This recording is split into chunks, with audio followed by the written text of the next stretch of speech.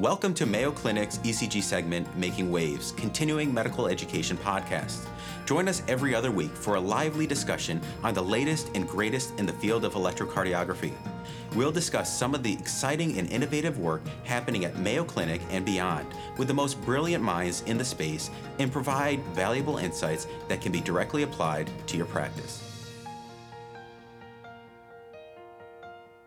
Welcome to Mayo Clinic's ECG segment, Making Waves. In this episode, we'll explore EP ablation. We're excited to have back with us Dr. Guru Kolgi, our esteemed guest and expert in this field. Today, we're going to focus on understanding the process and indications for EP ablation, exploring the reasons for why some patients might need multiple ablations, and then discussing some of the potential complications associated with the procedure. Dr. Kolgi, an assistant professor of medicine at the Mayo Clinic in Rochester, Minnesota, completed his medical education at Maulana Azad Medical College and Delhi University, India, before pursuing his further training here in the United States. Now, he finished his internal medicine training year at the University of Connecticut and his cardiology fellowship at Virginia Commonwealth University in Richmond, Virginia. Subsequently, he completed his clinical cardiac electrophysiology fellowship here at the Mayo Clinic in Rochester, Minnesota, and his Mayo Clinic scholar then recruited him and he stayed on staff where he's now recently completed his Master's of Science program in Artificial Intelligence in Healthcare. And so that's a growing field and we're excited to sometime have him back to talk about that. Now, Dr. Kolgi has authored over 75 peer-reviewed manuscripts, and they continue to come out with research interests spanning from cardio-neural ablation to the cardiac applications of artificial intelligence. He actively participates in the medical community, serving on committees and editorial boards, and has earned several awards for his clinical and academic achievements. You can also find him on social media. He's highly active and puts a lot of great content out there. So find him and his handle on Instagram, and I think even Twitter, is at The Rhythm Doc. And so thank you, Dr. Kolgi, for joining us again today. Thank you so much, Anthony. It's a very kind introduction. I'm very happy to be here. Last time we had you, we talked about WPW and athletes. Now we're back and we want to talk about EP ablation. So a little different, but kind of where we almost left off with that management with those patients. And let's go to the basics, even for myself, what is EP ablation, as we say it, and how exactly do you do this every day? Yeah, it's a great question. One we get asked a lot by patients and providers alike. So ablation is the technique of applying energy to tissue in order to render it inexcitable. So in our world, in the cardiac world, in electrophysiology, we deal with patients who have these arrhythmias or abnormal rhythms in the heart. And then oftentimes we can identify certain parts of the heart, certain pieces of muscle, certain tissue that are contributing to the arrhythmias.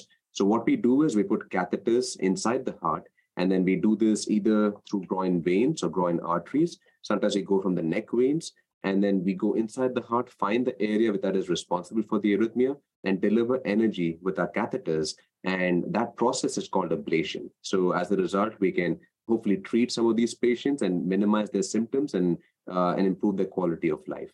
So just for completeness, in the past, a lot of this was done with open surgical techniques. So you can get a chest cut open and surgeons would go in and using surgical techniques would create lines of electrical block inside the heart. And more recently, they use similar catheters, except with an open chest technique to perform these ablations. And so we've come a long way, it seems. And what a growing field this has really become. It's incredible. And so we have this excitable area, you ablate it, but who do we do this for? What are the indications? Maybe who are the typical patients you see? It is one that is a broad question because the indications can vary depending on the arrhythmia we are treating. But I'll focus on some of the big concepts. The main thing we do in the EP lab is try and improve people's quality of life. So if it is someone with atrial fibrillation, which is an irregular arrhythmia in the top chambers of the heart, be it premature ventricular contractions, extra beats in the bottom chamber, be it ventricular tachycardia, fast rhythm disorder of the bottom ventricles, bottom chambers. What we try to do is do this ablation to get them feeling better, because a lot of these patients feel symptoms like palpitations, they can feel their heart racing, they can feel shortness of breath, they can get fatigue, and certain extreme scenarios, they can pass out and even have sudden cardiac arrest. So in order to improve those symptoms, we perform this ablation. And second bucket of patients would be those that don't necessarily feel the symptoms, but we know the arrhythmias can cause some damage to their heart function. So as one example would be atrial fibrillation going at a fast rate can cause something called tachycardia-induced cardiomyopathy, where the bottom chamber function declines over time. In those patients, even if they don't feel the symptoms of it, we're still more aggressive in offering them rhythm control approaches like ablation in treating them. Another example would be patients with premature ventricular contractions, extra beats in the bottom chamber.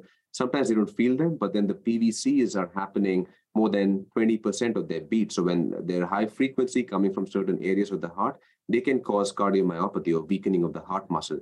And those are the patients we'll target for ablation as well. So as you can see, it's a broad range of indications, but generally symptoms or any downstream effect to cardiac function would be the main reasons to get an ablation. Very interesting.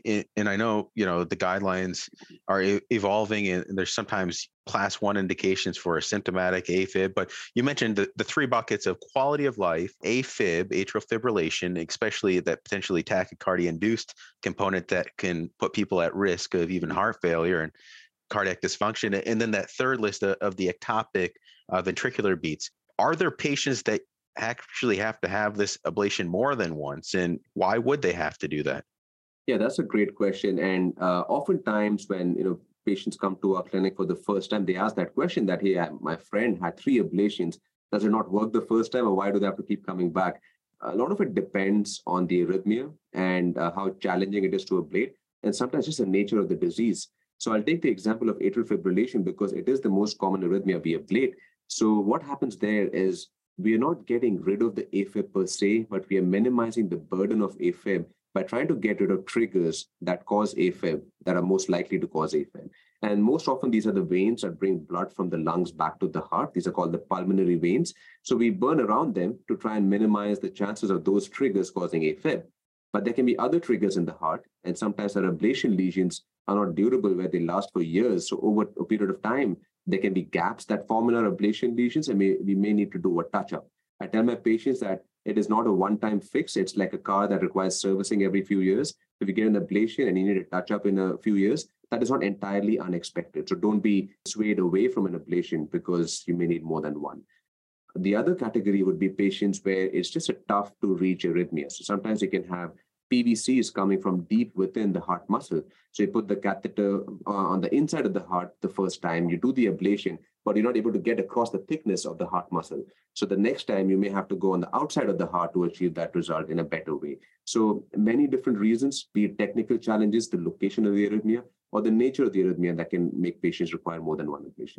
So we kind of highlighted, EP ablation, what you do, why it's done, some of those indications, who has to come back at times, but some are wondering, and even myself, and you probably get this a lot, what are the complications that you kind of see from this? I know you said it's become less invasive, but what complications may exist?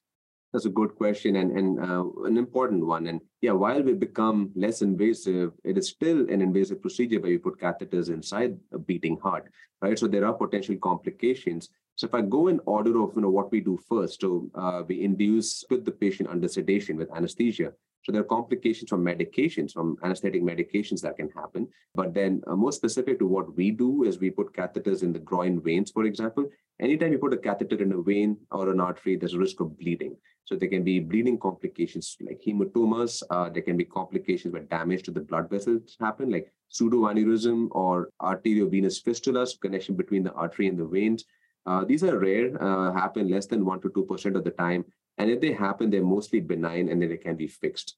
As you put catheters inside the heart, oftentimes we are giving patients medications to make their arrhythmias, more inducible. So if their heart's beating fast, they'll be pacing rapidly, and the catheters are located right at the wall. So when the heart beats, the catheter can go through and through and cause a perforation, or you can have bleeding around the heart muscle, called pericardial effusion. When that happens, the key is to recognize that promptly and then to drain that with the needle, and then may increase the length of stay for the patient, but generally, something that we can manage pretty well.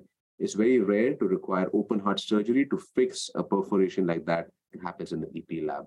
But then the other damage could be collateral damage, depending on where we are ablating. So sometimes we are close to the conduction system of the heart, where damage to the conduction system may require a pacemaker for the patient. Again, a low risk, usually less than 1 to 2%. Or we are close to the coronary arteries, where if we deliver too much heat, too much energy, we can cause an iatrogenic myocardial infarction or cause a heart attack on the table. So the key to preventing all of this is to know that these can happen and then know specific locations in the heart where they are more likely, and then to keep all our senses open, just to make sure we identify them quick and then treat them when they happen. Lastly, anytime you put catheters inside the heart, we say there's a less than 1% chance of stroke, heart attack, or death. It sounds scary, but no matter the best technology we use, that can be tiny blood clots that form on the catheter that can lead to these complications. They're extremely rare, so again, we tell patients not to be swayed away from an ablation, especially if the risk-benefit profile makes sense, if they have symptoms or other conditions that need to be treated with this. Well, thank you. Maybe that wasn't the best way to end there with the complications, after we highlighted some of the indications and benefits. But I think, like you said, these complications are low risk, especially in the right operators. And it's usually a nice collaboration within the team here. So as we conclude our discussion, we've unraveled the high-level components of EP ablation.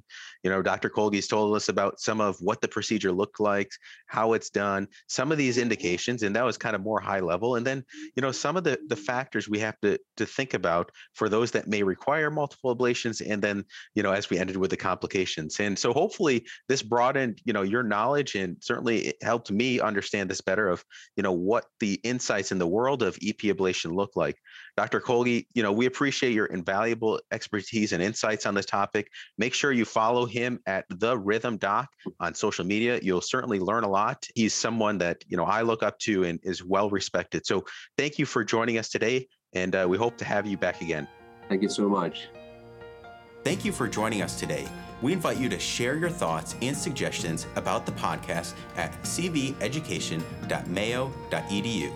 Be sure to subscribe to a Mayo Clinic Cardiovascular CME podcast on your favorite platform, and tune in every other week to explore today's most pressing electrocardiography topics with your colleagues at Mayo Clinic.